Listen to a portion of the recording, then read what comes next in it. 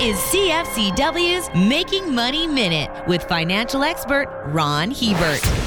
Many Canadians transferring to the U.S. to work for a couple of years often considered buying a place to live rather than renting while down there. The difference between monthly rent and a mortgage payment wasn't significant, and with hot real estate prices, owners could often see a major gain on the home's value before moving back north. Today, that has changed. The median rent in America is approximately $1,850 per month, about 30% cheaper than the average mortgage payment of $2,700 per month. This gap represents the biggest spread between renting and buying in U.S. history. For more information, listen to our Making Money show hosted by Ron Hebert and Gordon Whitehead at letsmakemoney.ca or cfcw.com.